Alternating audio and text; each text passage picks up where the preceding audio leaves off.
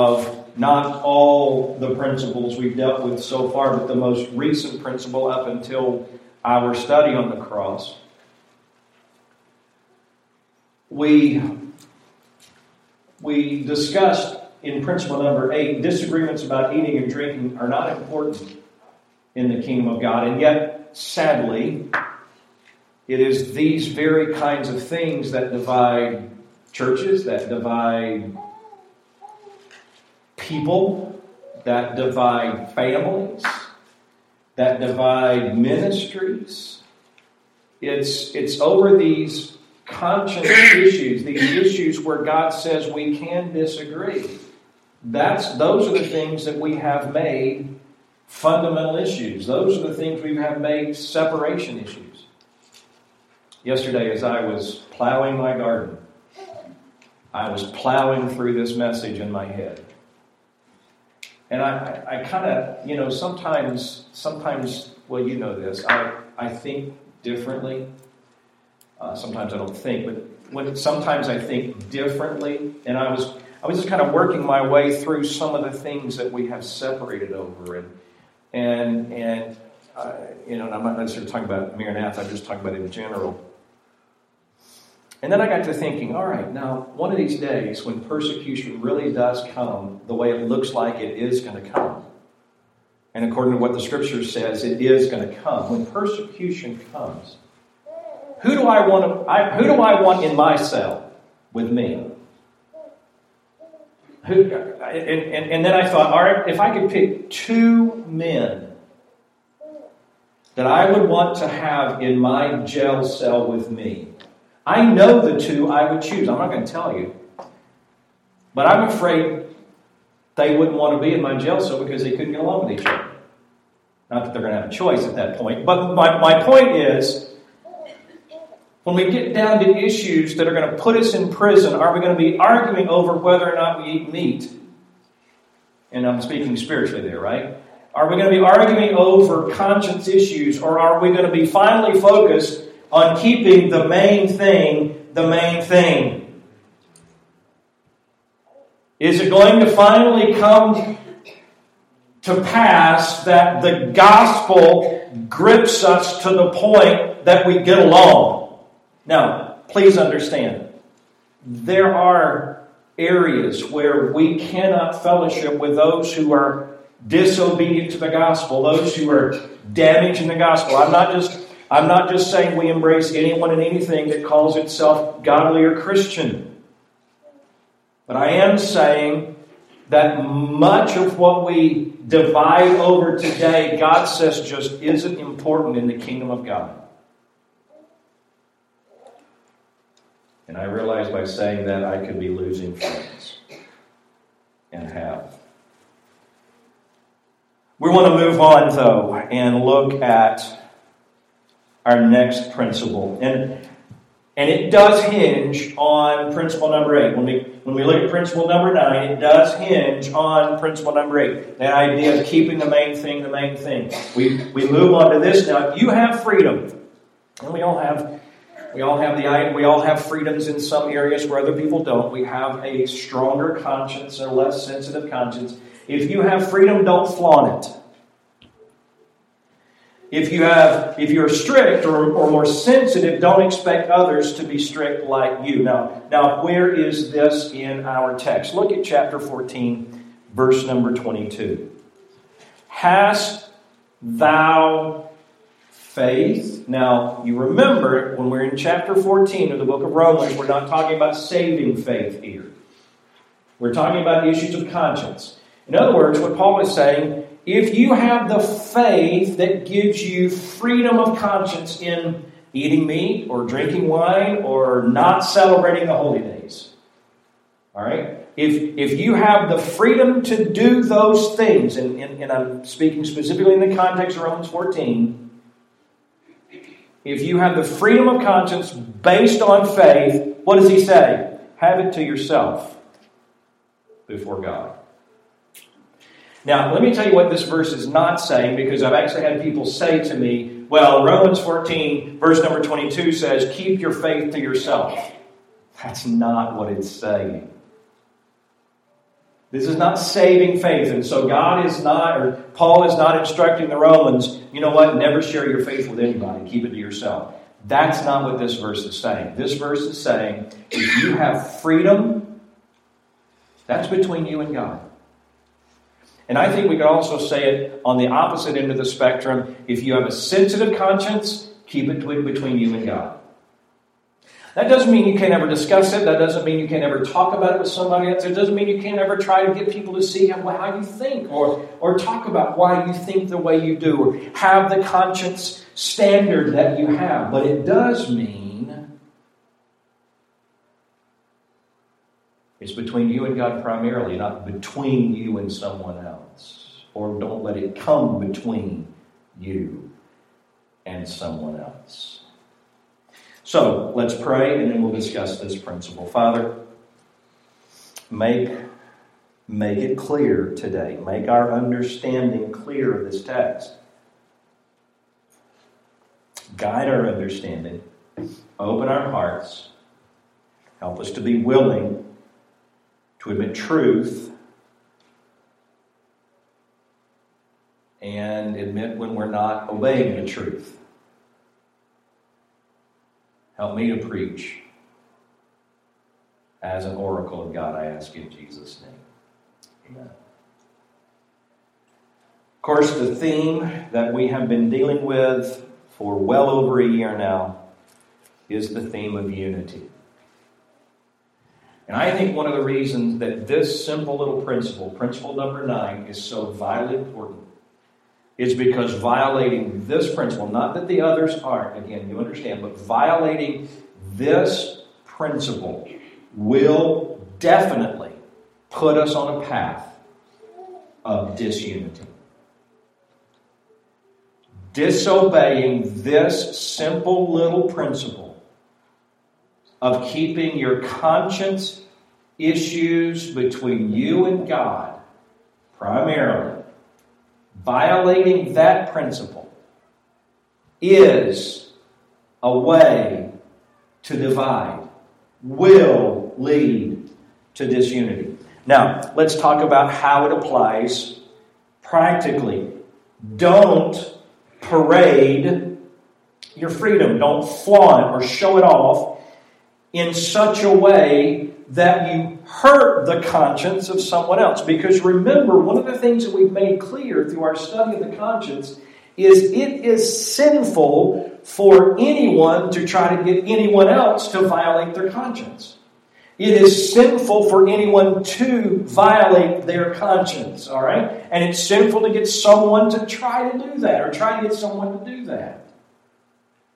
So if you have freedom, if you have a stronger conscience in whatever way or in whatever area you have a stronger conscience, you should not parade it or flaunt it in such a way that those who are more sensitive are made to feel unimportant,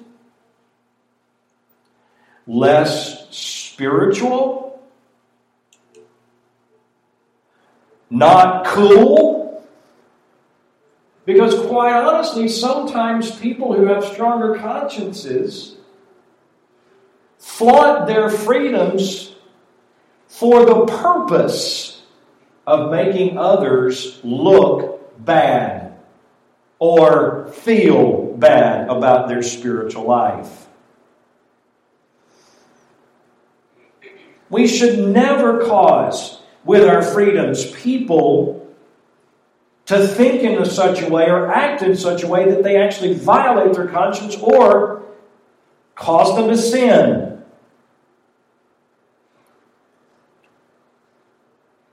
This can become so serious of an issue that when someone with a stronger conscience flaunts or parades their freedom, someone with a more sensitive conscience may actually get so discouraged by that they abandon the faith.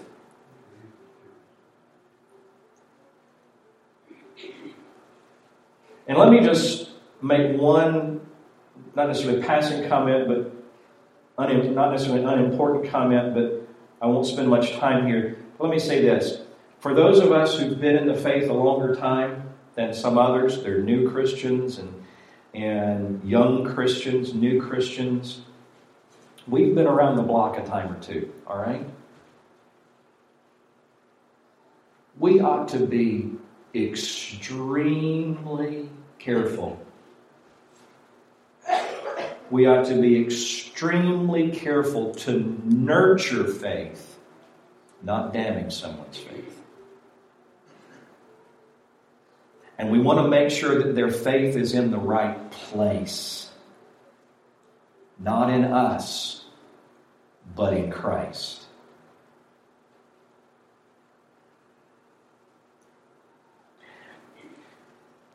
I might not be explaining this as clearly as I would like to, but let me offer just maybe an illustration to help. I read 2 articles this week, and honestly, when I read these 2 articles, I was just so grieved. One article is about a year old, and I read it at the time, and I reread it this week just to refresh my memory, and then I read a follow-up about a pastor at a church in Anderson, South Carolina. A year or so ago, this pastor was let go from his church. The article, it was a local newspaper, said fired. He was fired from his position because of his excessive use of alcohol. His excessive use of alcohol. You say, okay, I didn't know preachers drank. Listen. There are numbers of men and ministries today who want to tell us that we all have the freedom to drink alcohol as a beverage. I know the Bible forbids drunkenness, so my question is simply this.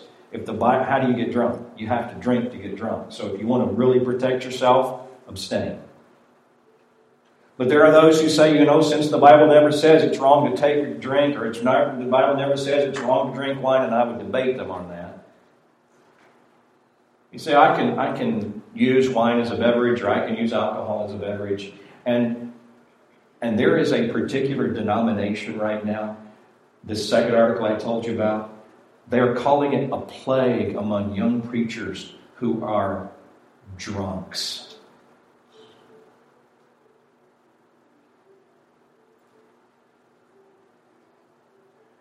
And these are some of the very same people who like to parade or flaunt their freedom, quote unquote, to drink. But look where it took them.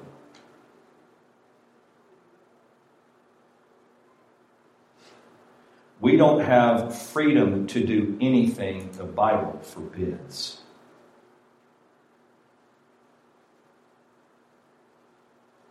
And we better be careful in our flaunting and parading, because it may just be that all we're doing is showing our arrogance.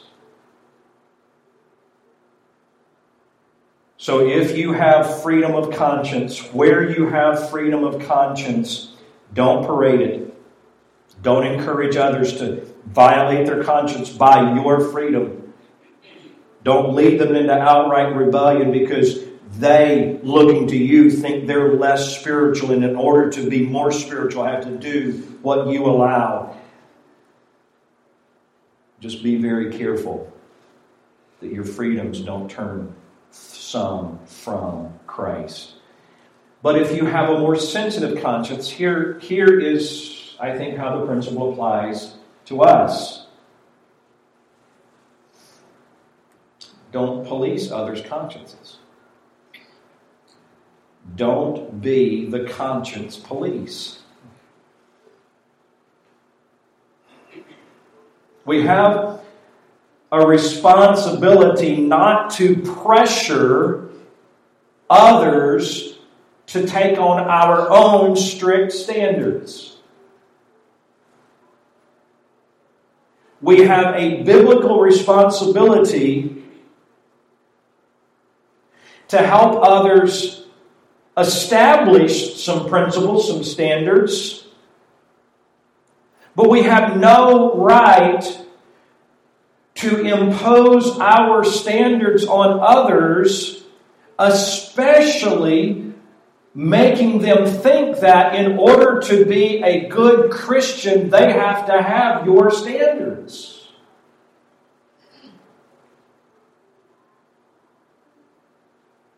Again, I'm using illustrations here, and I'm not trying. And sometimes when I use illustrations, I kind of cringe because I don't want people who are sensitive about these things to feel bad, and I don't want people who are strong about these things to go, "What's the deal?" You know what I'm saying?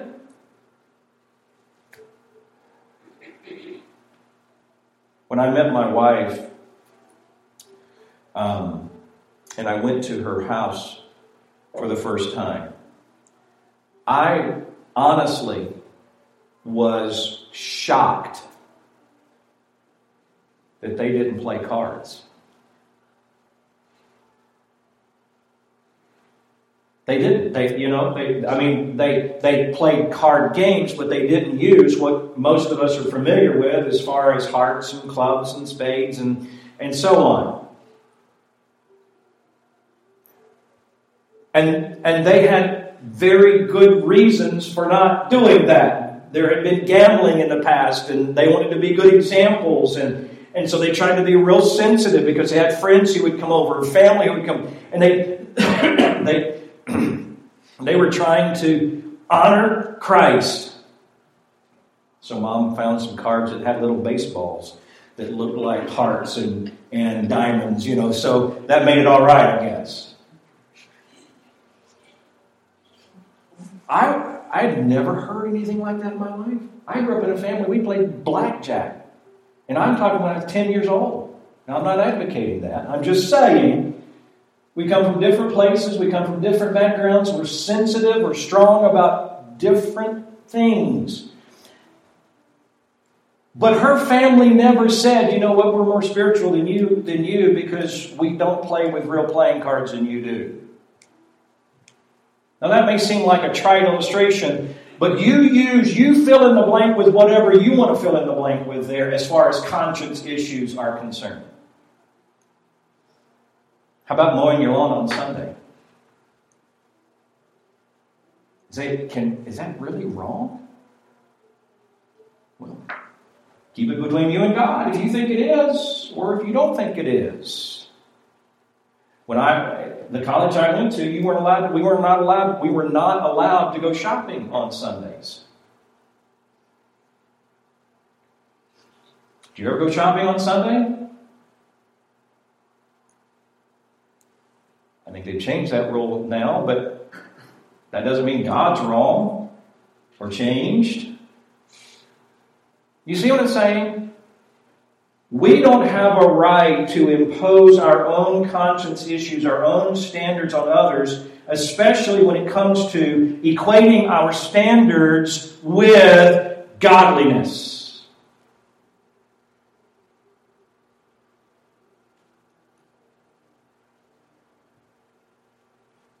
My wife tells,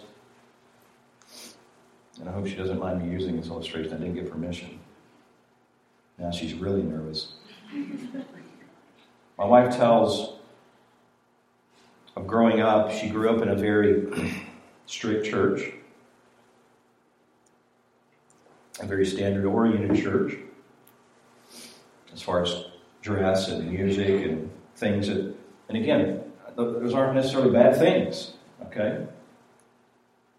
She tells the story of attending a certain camp in North Carolina. It's called the Wilds. And she had been taught all her life that spiritual ladies wore certain kinds of clothes or did not wear certain kinds of clothes. And her counselor wore the kinds of clothes that unspiritual people wore. But she remembered that her counselor was one of the godliest people she'd ever met. And it created a conscience crisis. And you know what? I think those are good things. Conscience crisis. Because when we face a conscience crisis, we are forced to determine where our standards really come from. Are they coming from the Bible? Are they coming from biblical principle? Are they even or are they coming from our own personal application of a Bible principle, but it's not really the Word of God, it's just our application?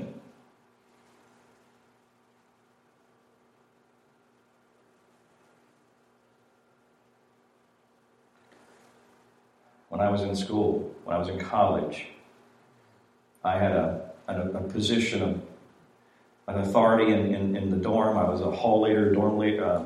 I don't even know what they call them anymore, if they even have them. But one of the things that my responsibility entailed was that I had to go around everybody's rooms on my hallway. I had to go to everybody's rooms in the morning to make sure that they'd cleaned their room and they'd done their jobs. And that's a good thing. You teach your kids to clean their room. I hope you do. All right? And so it was good for us to do those kinds of things.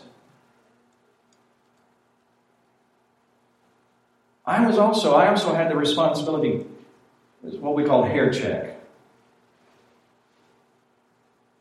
And at hair check, I had to make sure that the length of the guy's hair could come 2 finger lengths like this. It didn't come down 2 finger lengths above their eyebrows.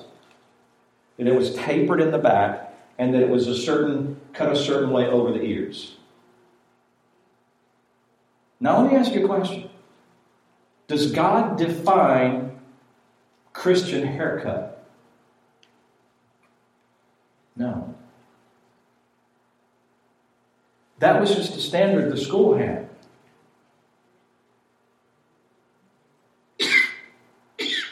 That doesn't mean it's the only way to be godly.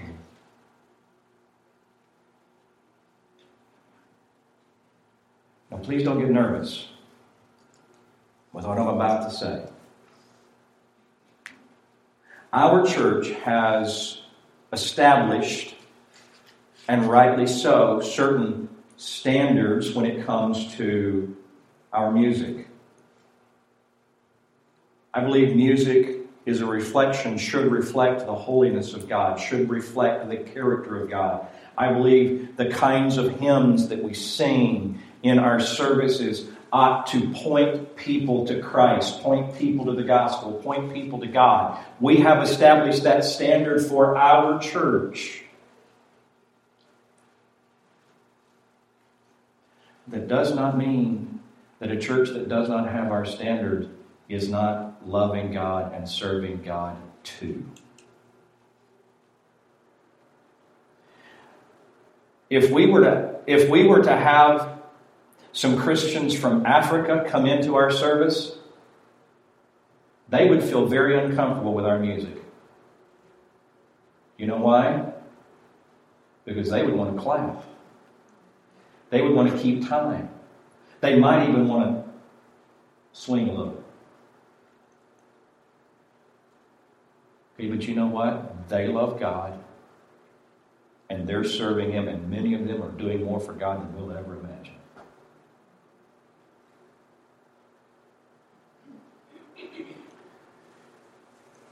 Please don't get upset with me about this. The fact that some of us right now, and I hope we're not, but it may be that some of us right now are thinking in terms of our own justifications for treating people or saying things about people or reacting to people based upon our own standards. And even some of the things that I've said, you're really having a hard time imagining how someone could be godly who doesn't wear certain things or doesn't have the same kind of music standard you have or plays cards or doesn't play cards, and you're having a hard time in your heart and in your head imagining how people can who are godly can do things or not do certain things. And folks, that is the very thing I want to warn us about. It's the path to disunity. When we flaunt our freedom, or when we parade, or when we police standards, and expect others to live by our principles, whether they're strong or whether we're sensitive, when we expect people to live like us, then we are doing exactly what the Pharisees did when Jesus warned that they are treating the opinions of men as the doctrine of God.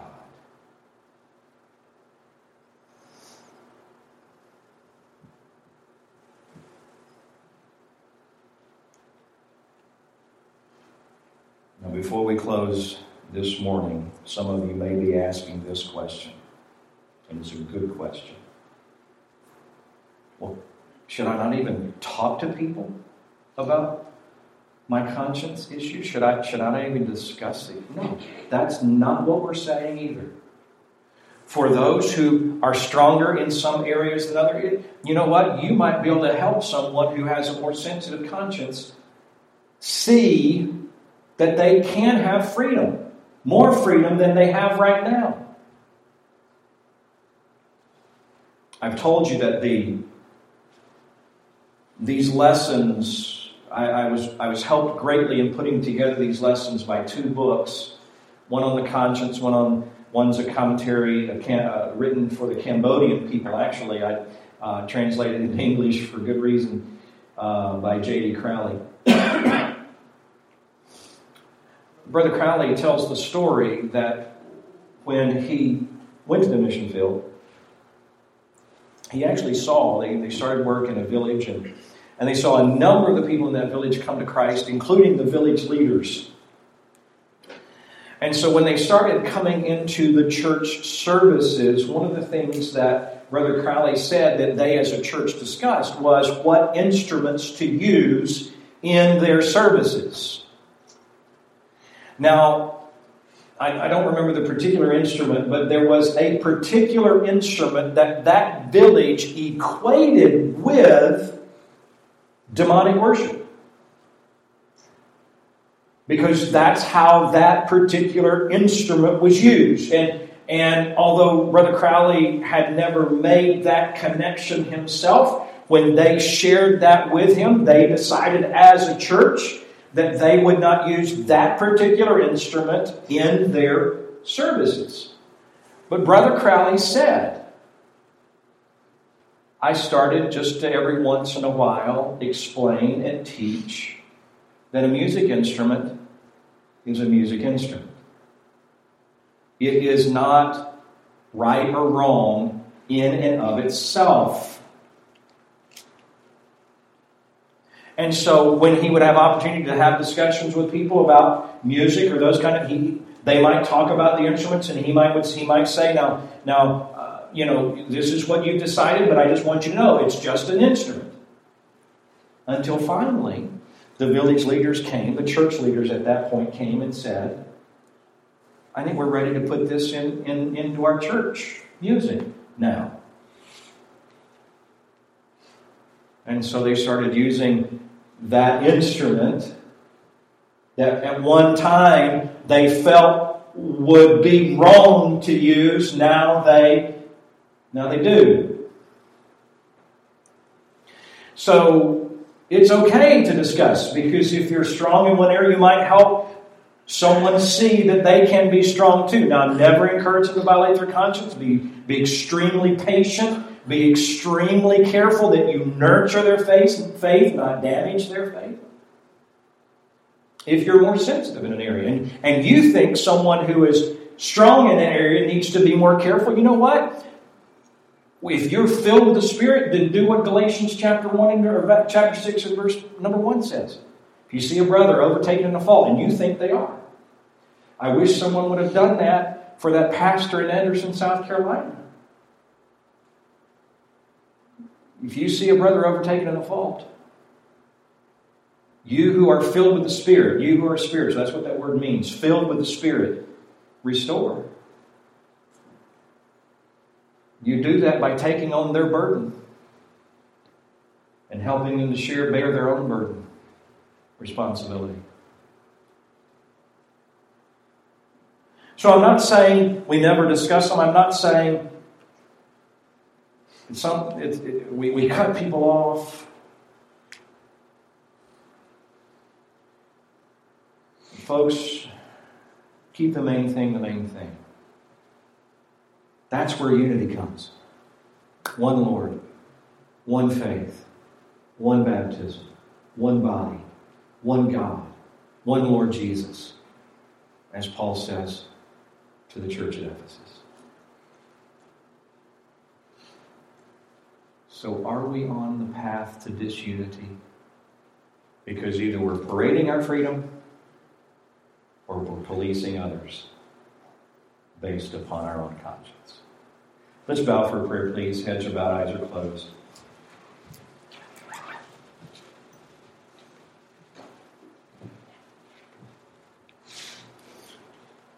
Heads are bowed, eyes are closed.